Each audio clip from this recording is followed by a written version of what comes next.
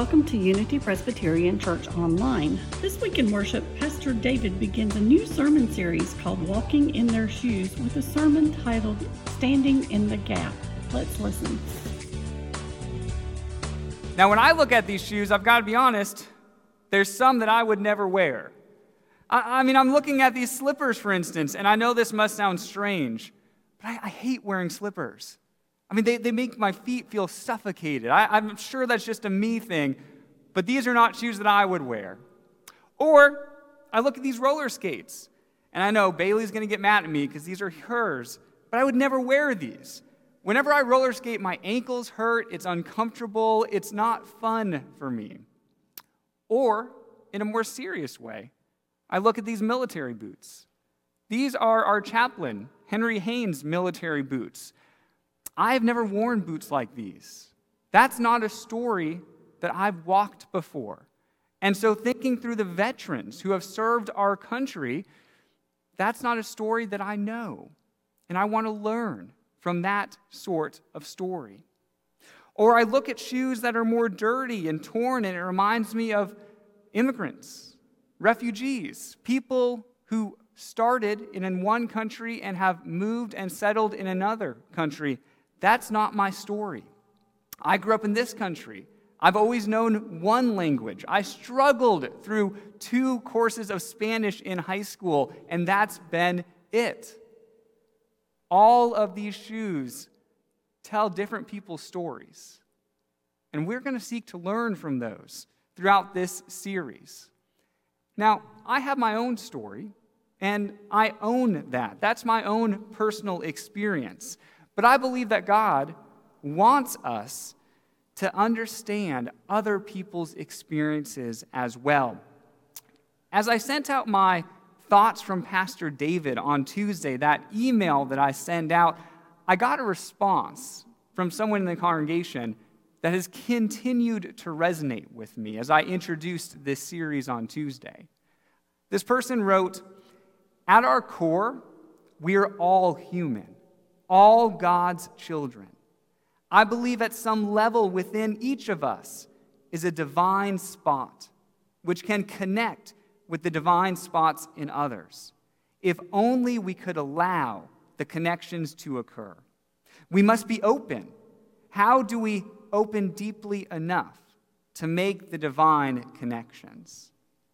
That's our goal as Christians, isn't it? To open ourselves up deeply enough to connect with the divine spots in one another, to recognize that all of us, everyone in this room today, is a child of God. And for that reason, we have a shared humanity. Our stories may be different, but at our core, we are the same. Well, this year, there's been so much to divide us and divide our stories, hasn't there? Political party would be the biggest one, although it's also been a person's approach to this pandemic has divided so many people. It could just be who you listen to or who you agree with more. And so this series is our chance to stop dividing and start building those divine bonds between people, divine bonds of understanding between individuals and groups.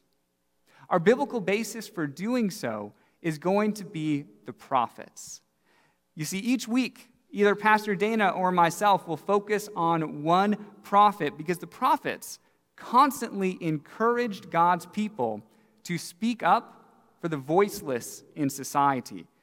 And in order to do that, you've got to understand their story. To literally walk in the shoes of those who have been forgotten by their community or society at large. So today's prophet that we are going to begin our study is Ezekiel. Let's learn a little bit about Ezekiel before we dive into the scriptures this morning. So as I said, Ezekiel is a prophet, which means that God spoke through him. That's what it means to be a prophet, that God chose Ezekiel as a mouthpiece, and God was going to speak through his life. There's a common misperception with prophets that we see the prophets in the Bible and we think, oh, they're the ones who predict the future. They're almost like fortune tellers. And that's actually not their primary purpose. Sure, from time to time, God tells them what's going to happen, and they share that with everybody else. But that wasn't primarily how God used the prophets. No, primarily, God used the prophets to share about how the world currently was, and then to reveal how God wanted it to be. They often would say, hey, this is what's wrong with this current situation, and then this is how God wants to fix it. This is God's solution. So Ezekiel is a prophet. God is speaking through him. He is 30 years old. So think back to when you were 30 years old, and then imagine, walk in the shoes of Ezekiel and what his life might have looked like when he decided to become a prophet. In Jerusalem, you could be commissioned by the temple at the age of 30 to be a prophet. And that is what happened with Ezekiel. Unfortunately, very shortly after this, he was deported to Babylon. Yes, the Babylonians came in and conquered Jerusalem. And they took a large group of people and then deported them back to Babylon. And Ezekiel was one of those people. Ezekiel was happily married, but then unfortunately widowed. Yeah, he speaks in the book of Ezekiel about how deeply he loves his wife. And unfortunately, she was killed during that siege of Jerusalem. So this is a little bit about Ezekiel and the type of shoes that he may have walked in, the type of story that he is telling. So this message then, this message that Ezekiel is going to share is a message that he sends from Babylon back to Jerusalem about who they need to be at that moment in history. Now, what you're going to find out is that the leaders in Jerusalem were setting a horrible example. Yes, they were embezzling from one another. The people in power were using their power to benefit themselves and not others. And so it's into this context that God says, this is what's going wrong, and this is where we need to fix it. In many ways, the leaders of Jerusalem were not walking in anybody else's shoes. They were focused just on how comfortable their own pair was. And so Ezekiel is going to give them a stark reminder of what is required of them to represent God on earth. Now, we're going to begin this section in Ezekiel chapter 22, the first couple of verses, and you're going to see that Jerusalem, the people of Jerusalem, were accused of doing a lot of horrible things, and we're not going to really identify with all of those. But the prophets, although harsh, the prophets are an opportunity for us to also do sometimes the uncomfortable work of looking inward, say, well, where am I not stepping up to represent God? I mean, where do I see myself in a little bit of this situation? And so I encourage you, even with the harsh language, to seek to ask those probing questions. All right, here's how his message begins. Ezekiel chapter 22, verse 1. Now this message came to me from the Lord. Son of man, are you ready to judge Jerusalem? Are you ready to judge this city of murderers? Publicly denounce her detestable sins and give her this message from the sovereign Lord. O city of murderers, doomed and damned, city of idols, filthy and foul, you are guilty because of the blood you have shed. All right, once again, put yourself in Ezekiel's shoes here. He hears from God, and God says, I'm going to ask you to deliver a message to my people. If you're a prophet, how exciting must have that moment been? Oh, I'm hearing from God. And then God says, and this is the message. And Ezekiel goes, isn't there anybody else? That is not a message that I want to deliver to Jerusalem. My goodness, because God does not hold back in his critique over where they are falling short. God calls them a city of murderers, a city of idols, because they have shed innocent blood. So where he has begun with a general indictment, now God's going to get a little bit more specific. The next verse says, "Every leader in Israel who lives within your walls is bent on murder." I don't think I'd like to live in that city. My goodness. God is saying that the people in leadership have failed the people that they are leading. Here are some more examples. The next verse. "Fathers and mothers are treated with contempt.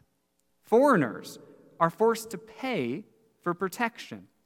Orphans and widows are wronged and oppressed among you." So I want you to notice the three groups here that were abused in some way by the leadership in Jerusalem. The first one were fathers and mothers. Yes, the family system was viewed as second tier in Jerusalem. And that Hebrew word for contempt literally means being swept to the side. So it is as if the concerns of parents and the seeking to raise children in Jerusalem was simply being swept to the side. The next group was foreigners. Now, how were foreigners mistreated? The example that the scriptures give is that they were forced to pay for protection. We commentators are quite divided on what exactly that meant, although to me it kind of sounds like a mafia thing, being forced to pay for protection. But what we do know is that foreigners, the biblical term for people who lived outside of Jerusalem but had to travel to Jerusalem, were often exploited during this time in Jerusalem's history. I want you to imagine going into a different country where you don't speak the language, you don't know the customs, and perhaps you go to the marketplace because you're trying to buy some sacrificial meat for the temple. Well, if the person realizes, oh, you don't speak my language, well, then a disingenuous person could charge double or somehow exploit that opportunity. Yeah, we know that many foreigners either traveled to Jerusalem to worship or had to flee because of some other war that was going on in the area. And what God's saying is that when they get there, to the city that's supposed to represent God, well, they're being exploited. And then that third group that is highlighted is orphans and widows. That group represents the most vulnerable in society. I mean, these are the people who are most likely to be voiceless, where no one in leadership was willing to step up and represent their interests. Who would that be in our city today, in the Charlotte area today? Would it be the poor, or those who are living in most extreme poverty, or those who are from more underrepresented communities in our area? Would it be immigrants and refugees? In Jerusalem, these groups were wronged and oppressed because they had no one to stand up for them. They had no one to advocate on their behalf. One commentator says, the social disintegration within Jerusalem was reflected first and foremost in the manner in which power was exercised.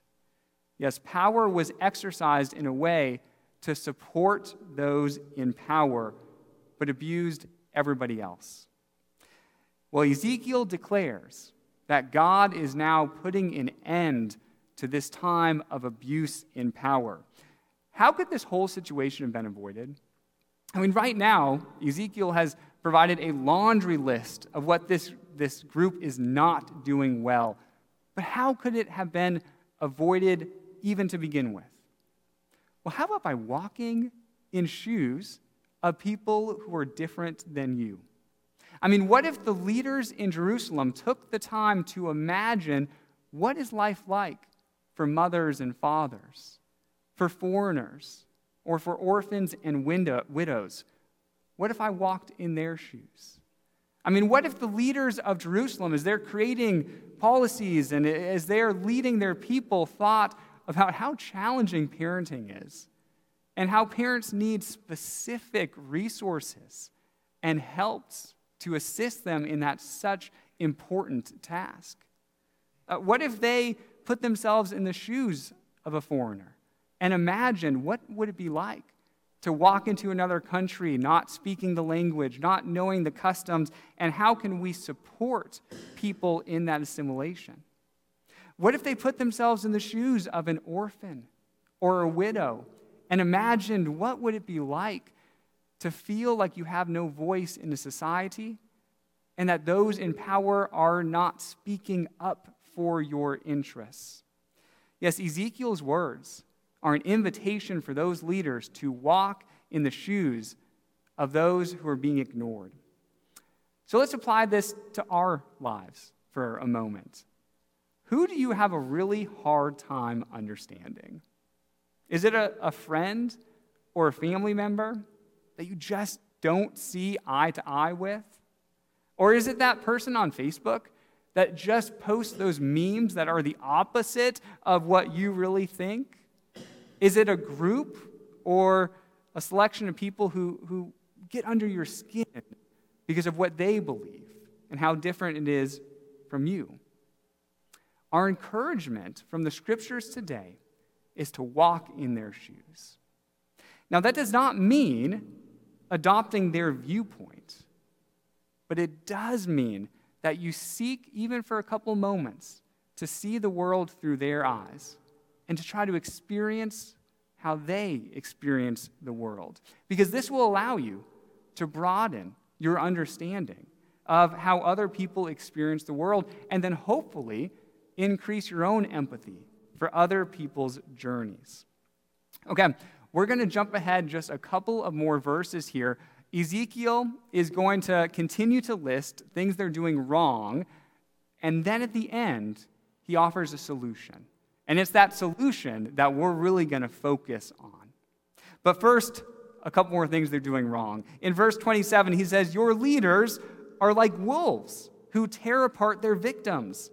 They actually destroy people's lives for money. And your prophets cover up for them by announcing false visions and making lying predictions. They say, 'My message is from the sovereign Lord,' when the Lord hasn't spoken a single word to them. Even common people oppress the poor, rob the needy, and deprive foreigners of justice." A laundry list of abuses. But what's the solution? Well, the solution that Ezekiel is about to share with us is about a particular type of person. And it's that particular type of person doing a particular thing that makes a difference. And spoiler alert, you and I can be like this particular type of person as well. So here's the solution. Ezekiel goes on, he says, "I looked for someone who might rebuild the wall of righteousness that guards the lands. I searched for someone to stand in the gap in the wall so I wouldn't have to destroy the land, but I found no one." Okay, so historically, the city of Jerusalem had large exterior walls to protect it from outside attackers or foreign invasion. But Ezekiel is not talking about the physical wall around Jerusalem. No, Ezekiel is talking about the metaphorical wall that he calls the wall of righteousness. Yes, what Ezekiel is saying is that the wall of righteousness that's supposed to be surrounding this city has fallen into disrepair. It's got holes in it. It's got sections that are crumbling. It's not going to keep anybody out. I've got a picture I want to show you of a historical, physical wall. And this sort of wall is meant to keep people out, keep people safe, and you can tell it's crumbling. It's falling into disrepair. That sort of wall would not help anybody. And so what is the solution if this was the wall protecting your city? The solution, Ezekiel says, is to find someone to stand in the gap. You see, if there are outside attackers and there are walls there are holes in your wall, then the attackers will just use those holes to penetrate into the city, but not if someone physically goes and stands in the gap. If they stand in the gap in those holes, then it's like the wall is complete and nobody is getting through you to invade the city. So that would be the physical, historical way that someone could stand in the gap and defend a city. But if we're not talking about a real wall, if we're talking about a metaphorical wall, a wall of righteousness, then how does someone stand in the gap if the walls of righteousness are crumbling? Well, personally, I believe that this is a person who can understand that, okay, there's different groups of people who simply do not understand one another. It's like there's one group of people outside the city and another group of people inside the city, and they just keep lobbing attacks at one another.